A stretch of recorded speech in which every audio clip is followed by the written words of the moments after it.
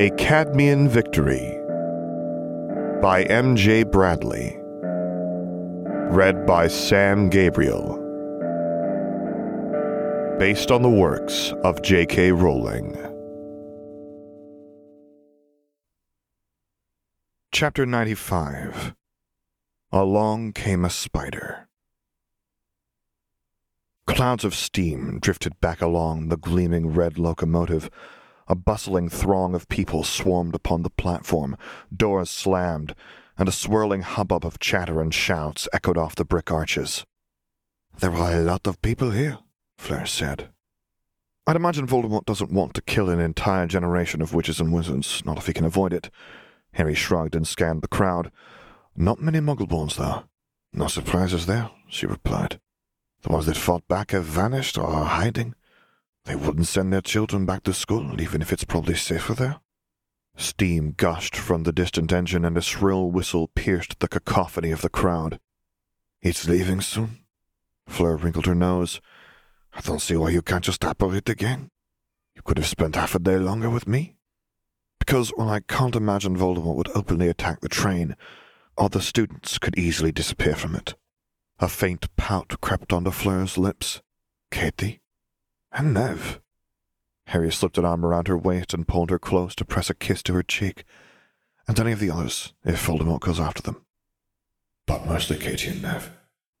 "You're not their hero," she whispered. "Their dreams aren't more important than yours." "I'm not saving them for that." Harry watched the doors slam along the length of the train and stepped from her embrace. "I'm saving them because I don't want them to die. Katie and Nev are my friends." Fleur caught his hand as he stepped onto the train. "I will continue our hunt, Munker. It's a short list of names." He bent and kissed her. "Be careful. I'm more careful than you," she retorted. "You'll be careful. Albus Dumbledore's scheming must be reaching its conclusion." "Yes, my time's running out." Harry gave her fingers a squeeze and watched her waver and vanish. The faint taste of marzipan faded from his lips, an awful weight settling on his heart. "I hate this. I wish it was still the summer." He disillusioned himself and strode through the compartments until he found Nev, Hannah, Susan Bones, Ron, and Ginny. "Hello all," he said, abandoning his invisibility. "Bloody hell," Susan muttered. "Harry," Nev grinned. "Good timing if a slightly dramatic entrance." Ron glanced up from a copy of their defense textbook and grunted. Ginny gave him a small wave, and Hannah and Susan smiled. "Hermione just left to go to the prefect's carriage," Hannah said. "Ron has decided not to go, despite claiming to be taking all his responsibilities and education more seriously this year," Nev added. "Nobody does anything in the meeting except ignore Malfoy mouthing off and introduce themselves to the new prefects. I already know everyone in the year below because of Ginny, and I have better things to do than listen to Malfoy." Ron raised his textbook. "This is more important." "He's grown up." Harry took a seat in the corner. "Maybe I should have been more patient with him. It's not like with me. He'd no reason to grow up early." "Hermione didn't approve," Nev chuckled. "She said, and I quote, 'You have a responsibility to set a good precedent as a person in a position of influence and authority,' and she stalked off." "She's been like that all summer," Ron grumbled. "I told her I was going to take things more seriously now when I started actually studying and practicing proper useful magic, and she took it as an excuse to try and force quotes from Muggle philosophers down my throat." "Which ones?" Hannah asked. "All of them, I think," Ron sighed. "If I hear that line from Gandhi again, I'll set fire to the library at headquarters and throw myself into the flames." "Which line?" Harry asked. "An eye for an eye leaves the whole world blind?" "A man who was completely innocent offered himself as a sacrifice for the good of others, including his enemies, and became the ransom of the world. It was a perfect act," Ron replied. "Dumbledore said it, Hermione likes it. It's a good quote, but I've heard it a few times too many." "And by a man, Dumbledore means me, no doubt." "Katie and I have decided to protect you from him in Levain, Harry," Nev said. "Ginny saw her on the platform boasting about how she was going to get a really hot boyfriend this year."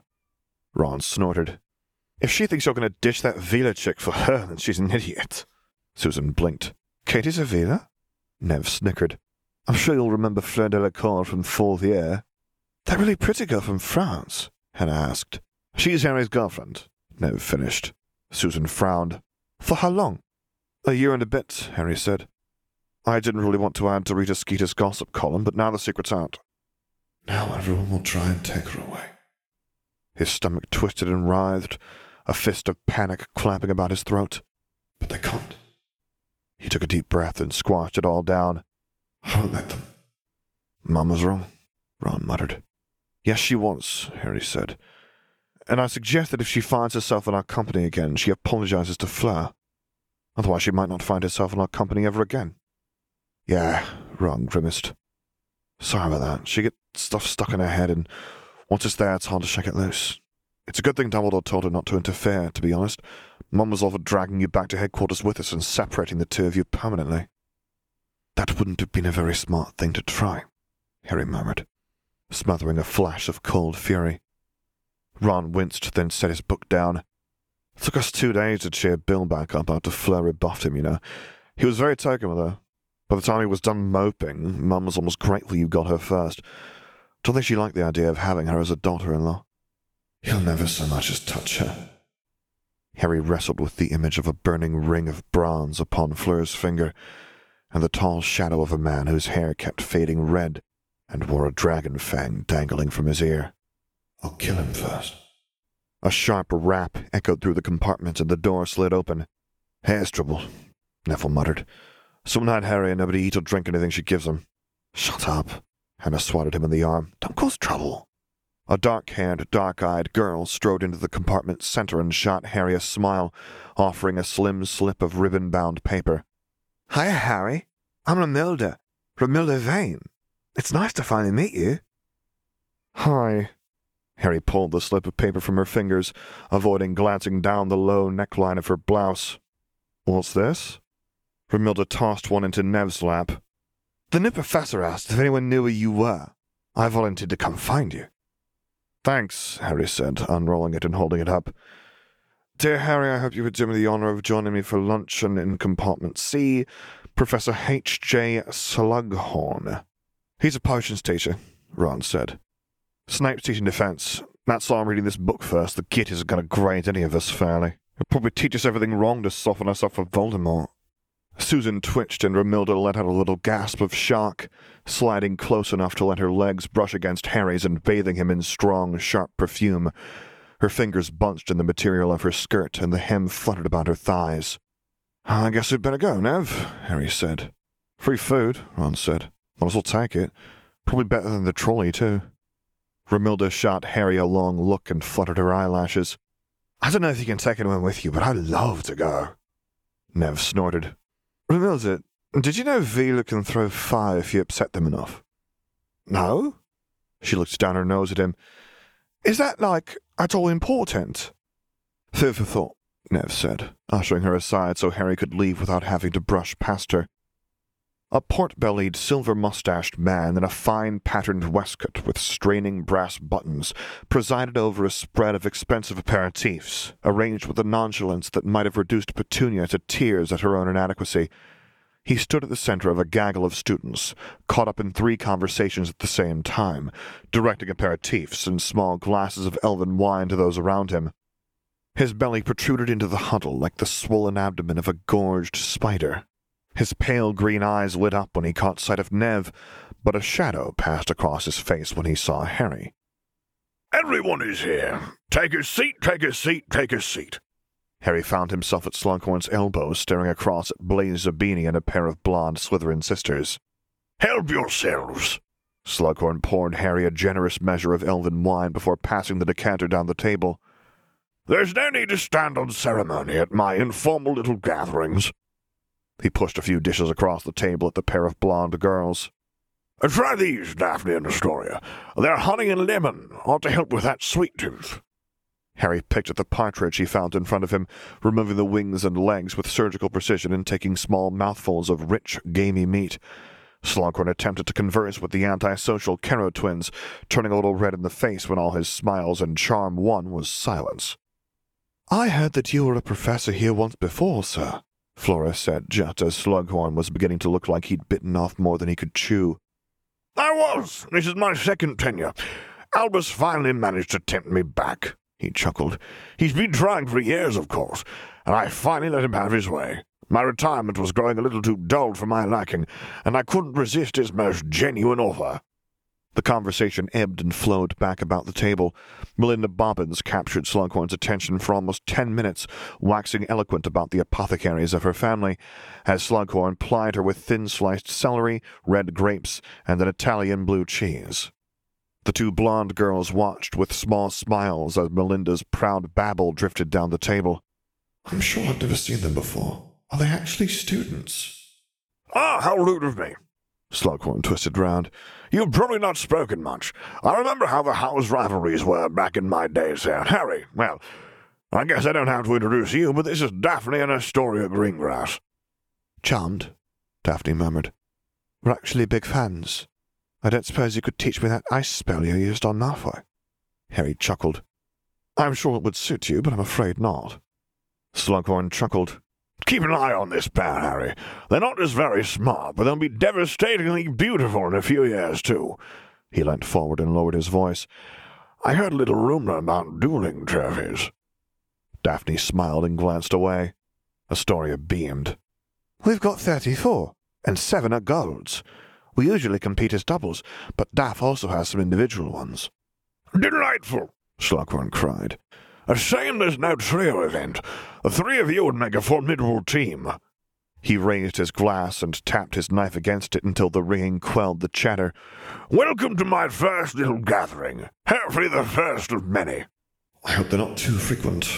Harry glanced up and down the table as Slughorn greeted each and every person one by one. The food is pretty good, but I've got more important things to do. Ah! Slughorn turns to Harry. And how could I not invite you to our little gathering, Harry? Zabini and McLaggen sneered from the other side of the table. It's a pleasure to be here, sir, he said. Indeed, my boy, indeed, Slughorn nodded, all 3 chins bobbing together.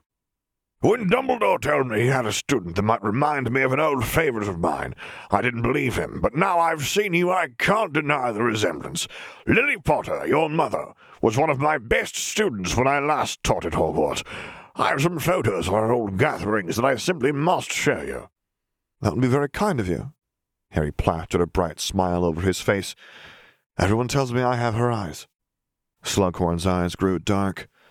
The very same shade of green, my lad. She was a brilliant witch. He waved his knife across the table at Daphne and Astoria Greengrass. A very good example for the 2 of you, yes, indeed. Lily was a marvelously creative spellcrafter, and no slouch in a duel either. Oh, no, she had a hiccuping hex so potent it once broke a boy's ribs after she lost her temper with him. Slughorn released a fond sigh. Of course, she married that boy in the end, Harry. That's why you're here. Something tells me that my mother wasn't the favourite Dumbledore compared me to. Harry pulled on the same roguish grin he'd often seen Sirius wear. That ought to throw him off. The luncheon stretched on through 4 more courses, a light dessert, and on further into an informal tea. Harry placed himself in the corner with the Carrow twins on one side and the Greengrass sisters on the other. Both pairs of girls murmured to one another, ignoring him while he sipped a raspberry-flavored tea and indulged his growing sweet tooth with a slice of marzipan-rich stollen. Harry! Slughorn bustled over, squeezing his belly between the groups of chattering students and waving a thin, leather-bound book. I thought you might appreciate this when I found it while packing to move into the castle. It's a handful of photos from my little gatherings which have your mother in them. Thank you, Harry said. I appreciate it. I have very few photos of my parents. I'll have to find some way to repay you. Harry, my boy, you don't repay someone for a gift. Slughorn clapped him on the shoulder and pressed the book into his hands. But if you insist on reciprocating the favour, then I'll let you know that I'm quite fond of crystallized fruit. He blinked, then shook his head and smiled. Ambrosius sends me little packages from time to time. He owns honeydukes, you know, but is still kind enough to remember an old mentor. One can never have too many sweets. Just ask Professor Dumbledore. Now you'd better hurry and change. Not too long before we get into the station. Can't have you coming into school looking so casual, can we, Harry? Of course not, sir, Harry said, abandoning his teacup amidst a scatter of others upon the table. And if I find something sweet, I'll be sure to remember you. He hurried back to the compartment. You missed all the introductions, Ron, Hermione scolded, fiddling with a silver chain around her neck. You missed everything. Let me guess.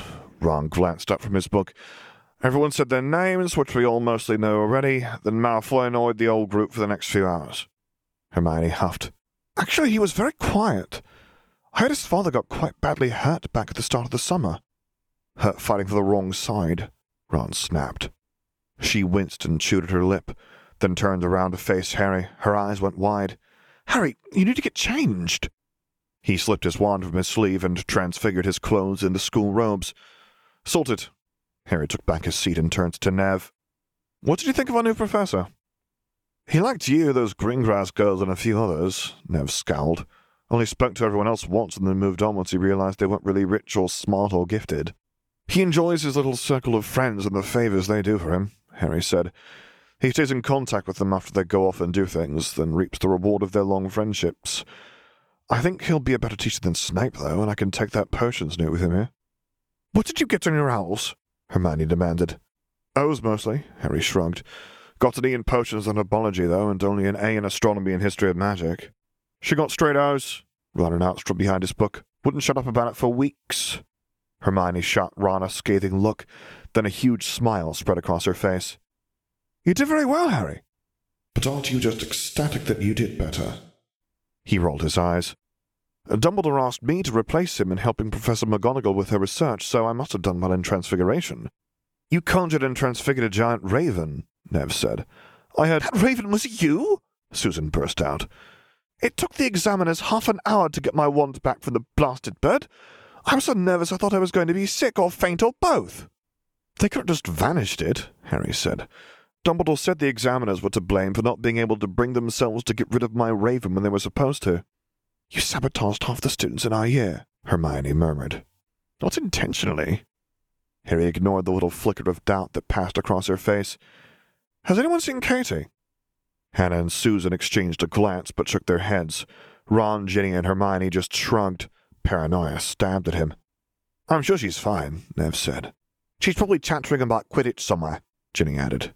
We'll find her on the platform in a minute, Nev said. The train ground to a halt next to Hogmead's platform. Harry glanced about, gave them all a wave, then apparated away among the Thestral carriages. The two nearest skeletal winged horses snorted and sniffed at his hands, pulling the carriage closer to nuzzle at his right wrist with cold noses. Their wide, dark, staring eyes gazed up at him with soft approval. A handful of students drifted past him, relieving him of his spectral company, and he spied, among a group of giggling girls, Romilda Vane. Does she not know how to do buttons? Harry averted his eyes from her half-open top to scan the crowd for Katie. She's 15-ish. She should be able to do buttons by now. Waiting for someone, Harry? Romilda sidled across, batting her eyelashes. You can come— Yes. Katie bounced over from amidst the crowd. Me. Scram, little girlies. Romilda scowled, looking Katie up and down, then stalked away, her gang of girls in tow. Check everything you eat or drink, Katie said, watching Romilda's dark hair recede into the distance. In fact, check it, then let me check it too. I doubt you know as much about love potions as I do. Harry raised an eyebrow. Expert, are you? She still likes you. Fleur's words rose up from the back of his mind in a soft little whisper. She loves you, but she wants you to be happy. He smothered them. Not like that. She dragged him toward the nearest carriage. I don't need a love potion for you anyway. I just need to pretend to get stuck in a trick stab. Harry snorted. What are you doing, stuck in a step, Katie? She laughed. Come on, before Romilda comes back and tries to jailbait you into Azkaban. Harry grimaced. Thanks for that image. He paused with one foot in the carriage. Not waiting for Nev. Do you want to find out how many more girls there are like Romilda? She's not even the worst, either. Romilda, along with several others, thinks you're attractive and you're famous, too, so they like that. There are a handful of girls who read that Skeeter article about a relationship and took a much keener interest in you. Harry rolled his eyes and took a seat in the middle of one side. One of them was probably you. He shot her a grin. Put those enchanted handcuffs away. I'm not into being tied up. I noticed you left out tying someone else up, Katie giggled. And remind me which one of us was seduced by an older girl at a tender age and led astray. She dropped in beside him and leant against his thigh. I guess that was partly me. Mostly you, Harry snorted, then sighed as the levity drained away. I'm sorry about our last visit. We were ambushed by Weasleys and things got a bit heated. I saw, Katie smirked. You still owe us money. Well, Frenchie does. Harry fished through his pockets but found no coins. "Remind me how much in a bit and I'll pay you back." She winked. "You don't have to pay me back with money, Harry." "We would die horribly," he said. "Fleur is very much the jealous type." "And I bet you love that." Katie nudged his shoulder a couple of times and winked. "Wind her up a little bit, watch a little party, flustered and possessive, then take advantage." "I'd be lying if I said the thought didn't cross my mind from time to time," Harry admitted. "I'm also fairly sure Fleur likes it too." Katie wriggled about on her seat and leant against his shoulder to stare out across the black lake, a faint smile on her lips. Harry's stomach twisted itself up in knots. Maybe Fleur was right. He tore his eyes away from the soft, small smile on Katie's face and watched the castle grow larger until the carriage rolled up before the entrance. "Coming." He prodded her in the thigh. "Takes more than one finger for that, Harry." She giggled and wagged a finger at him. "But you'll have to do better than a short carriage ride to find out how many it is." Harry chuckled. "Don't worry, I've picked up a few tips. You'd be surprised what I can do with one finger." "Oh." Katie waggled her eyebrows and made a show of fanning her face with her hand. "And what can you do with one finger, Harry? What are you going to do to me now I'm trapped and helpless in this carriage with you?" "You're the one blocking my exit," he accused. "You've trapped yourself." Kitty laughed and jumped down. "Better me than Romilda. At least I'm legal. That little slut's going to get some poor guy into a lot of trouble. One covert love potion and a couple of rumors, and suddenly his life is ruined." Harry shuddered and grappled with a fist of sour heat in a churning stomach. "I really don't like the idea of love potions. You'd be utterly helpless, and you wouldn't even know it well enough to try and escape." The humor slipped from Katie's face. "Yeah, I bet you do." She screwed up her face and set off toward the great hall. "They're horrible things. If I catch Romilda trying to dose you, I'll hit her so hard I'll break my knuckles across her face." Gaps scattered the 4 long tables. "There are a lot of missing muggleborns." Harry sidestepped the Greengrass sisters, who shot him an odd look, then slipped himself into one of the gaps in the middle of Gryffindor's table. "Did I tell you that I'm the Quidditch captain?" Kitty gushed. "No, congratulations, dark Quidditch captain lady. Have you planned to buy a new broom yet?" "I already have a professional grade one," Kitty replied. "It was a present from a friend." "I think it was lent to you by a friend." Harry tutted and shook his head. "You're going to have to give it back this year at some point." "I'll be leaving halfway through if I can manage it." She pouted. "You never specified how long I was able to keep it." "I suppose I didn't." "It's mine, then," she said. "Until I ask for it back," Harry added. "You decided not to play any more." "I was banned for life." "Same thing," Kitty whispered as Dumbledore began his welcome speech, lighting his lectern with a wave of a bright-colored, striped-gloved hand. "Not quite," he murmured back. He glanced down the table as Dumbledore's words about unity and togetherness washed over his head. Hermione caught his eye, studying him as if he were her arithmancy homework. Harry waved at her and she twitched, looking away.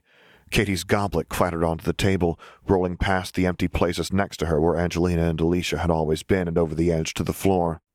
"So like last year." Harry ignored the sharp blue eyes observing him from afar. "So like last year, but not." He summoned the goblet back with one hand, catching it by the stem as it floated toward him. Blue eyes crinkled in the corner of Harry's own. Then Dumbledore turned to offer some remark to Snape, who stared down at his plate with a deep frown as Dumbledore piled celeriac onto it. "Look," Harry remarked to Katie, "Dumbledore's trying to make sure Snape grows up to be big and strong." "That or he's finally decided to check and see if Snape really is a vampire." Katie scrunched her nose up. "I don't like that man. He's always been horrible to you." "He's also a Death Eater," Harry murmured, "and I'm fairly sure that Voldemort got your address from him." Kitty's fork slipped through her fingers and thudded onto the table. "He what?" Harry wrapped an arm round her shoulders as she made to rise. "Don't do anything," he whispered. "I'm going to sort it." She clutched at his arm. "My parents died. I nearly died. If you hadn't—" Katie's mahogany eyes met his, and a little of the color left her cheeks. "Harry, what's he going to do?" "Remind him that actions have consequences," he said. "Nothing you need to worry about. I'm just going to talk to him." Harry leant his head to one side. "Although if he does something like it again, I might turn him into a lovely ice sculpture." Kitty's lips pressed into a thin white line and she glowered up at the teacher's table. "If he does anything like that again, I'll actually do something very dark, lady." End of chapter 95. For the text of this and other stories, visit alltheblankcanvas.com, as well as patreon.com/theblankcanvas. Music by As I Walk Into the Abyss Blinded. QA assistance by Sakiko and Ohana. If you would like to commission me to record a story, voiceover, or character, please get in touch using the contact information on my website, which is located at samgabrielvo.com. And there you can find other stories that I've read, as well as links to my Patreon page, to which I hope you consider subscribing to support me, and my Discord server, where I record things live for your enjoyment. And finally, as always, thank you for listening.